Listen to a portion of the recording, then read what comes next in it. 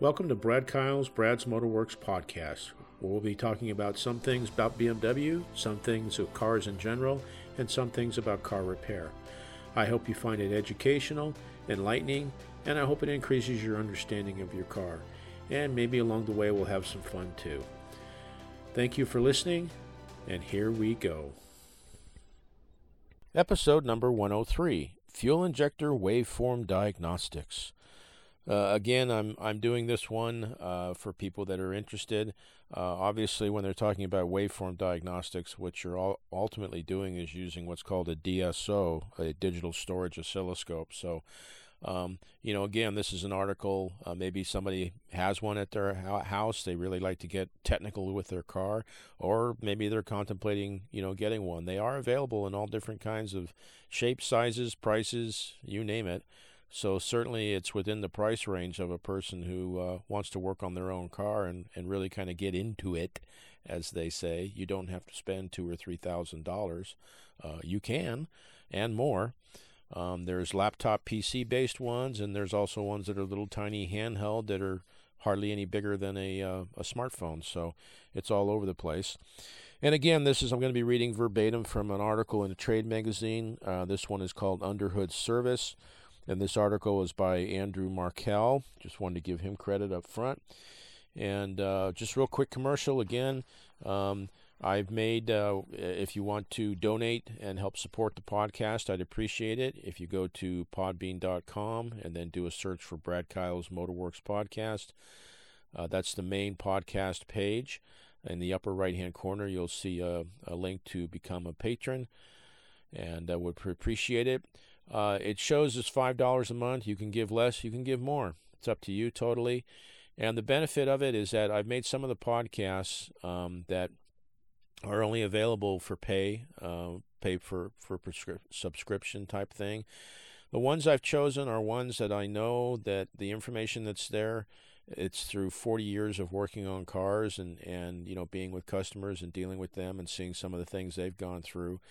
And so what I've done is I picked a podcast that if you apply the information I give you in your car world experience and life, you could save yourself, if not thousands, tens of thousands of dollars in car repairs and or other expenditures that you may or may not make.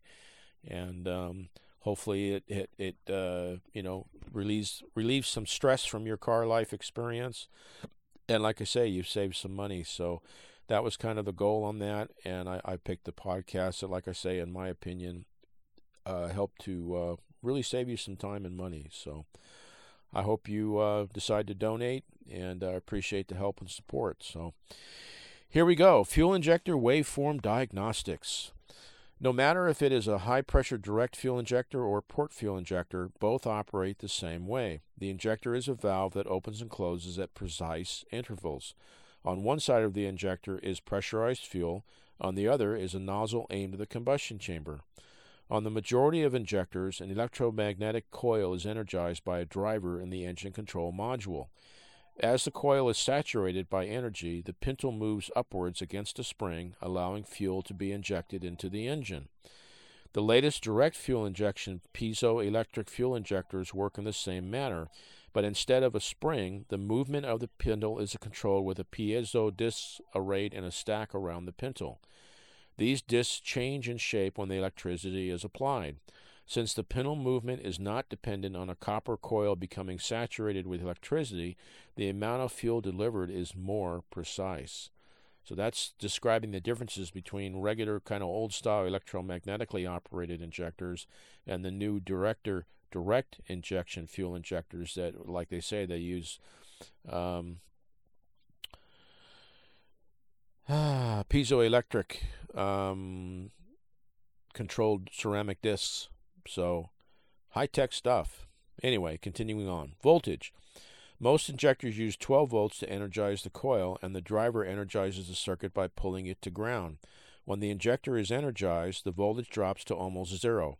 If it does not, it could mean an open or weak connection in the wiring harness or open coils inside the injector. When the voltage is turned off, the needle starts to close. When it closes, it generates a voltage spike known as the inductive kick. This is a generating. This is a generated Okay, let me start. This is a generated magnetic field collapsing in the coils. This spike can range from 50 to 100 volts at low current. Some circuits use a diode to cap the voltages seen at the driver to prevent damage. These diodes will dump the voltage to ground if they reach a specific range. This may cause the peak to be cut off on the waveform. On the backside of the inductive kick, you may see a small positive hump or bump. This is the pintle hitting the seat of the injector and closing. This is a very powerful diagnostic insight. Do not backprobe piezoelectric injectors. The voltages can range from 60 to 130 volts. You can damage some scopes with these high voltages. The best way to diagnose is with a current clamp. Current.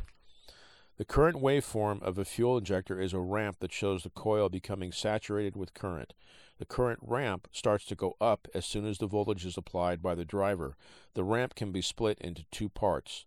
The first part is where the injector is closed while the coil has yet to build up enough electromotive force needed to counteract the spring on the back of the pintle. Whew. What a bunch of work. When there is enough current in the coil, the needle moves. This event can be seen as a small rise in the slope. Where it appears in the slope is debatable.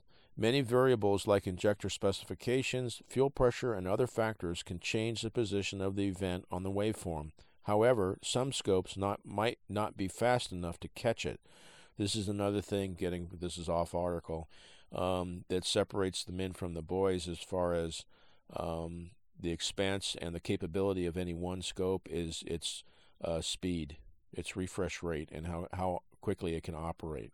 Okay, obviously less expensive DSOs or scopes are going to be less capable of catching everything that you might want to see. So again, if you're contemplating as a home car repair person or even a professional, you want to take into consideration what your requirements are before you buy potentially a rather expensive piece of equipment. So piezoelectric injectors have a different type of waveform. When voltage is applied to the stack of crystals, they change shape so the pintle can move. The polarity is then changed, the stack changes back to the original shape, and the pintle closes. The waveform for a piezoelectric injector will be a series of positive pulses and negative pulses. One side opens the injector, the other closes the injector. The length and number of pulses depend on how much fuel the engine needs. It is difficult to make a generalization about piezoelectric waveforms. The best advice is to find a known good waveform and OE service information. Okay. And finally, diagnostics. Diagnosing a saturated switch fuel injection circuit with a scope can help you to confirm the health of the drivers and injectors. You can compare the waveforms to other injectors on the vehicle or to a known good waveform found online or in the service information. On their own, the current and voltage waveforms can confirm that the internals of the injector are moving. This can be very helpful when trying to track down a misfire problem due to an open, leaking, or stuck injector. So that's the end of that one. Hopefully, just again, maybe it was a curiosity for you. Maybe you have no inclination whatsoever of doing any of the things I just talked about, but maybe you just wanted to know more about what's going on with fuel injectors as far as electrically. There's a lot going on, and certainly having a scope can definitely lead you down, a path where you can more effectively diagnose things. But the other side of it is you've got to have experience, and you have to know what you're looking at when you're using a scope. It's kind of like learning to decipher and look at like an EKG, for a human heart as it's beating. Okay, sure, you could see it's beating. Hopefully, it's beating. But if you don't know how to decipher the waveform, it really won't mean anything to you. Okay, so, but this is all stuff that can be learned, and like I say, if nothing else, this podcast just kind of maybe opens up a window for you and a little bit of information, and you take it from there. So I hope you found it interesting. Again, check out podbean.com, Brad Kyle's Motorworks Podcast. If you want to become a patron on that, I'd appreciate it. And again, if you want to get a hold of me directly via email, it's bkpodcast5@gmail.com. I'm also on LinkedIn. yeah, appreciate your time. Appreciate you listening. I hope you got something out of it. It was kind of a quickie.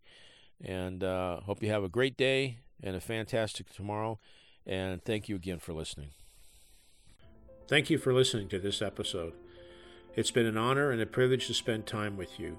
I hope you found this of value. Please share it with family and friends.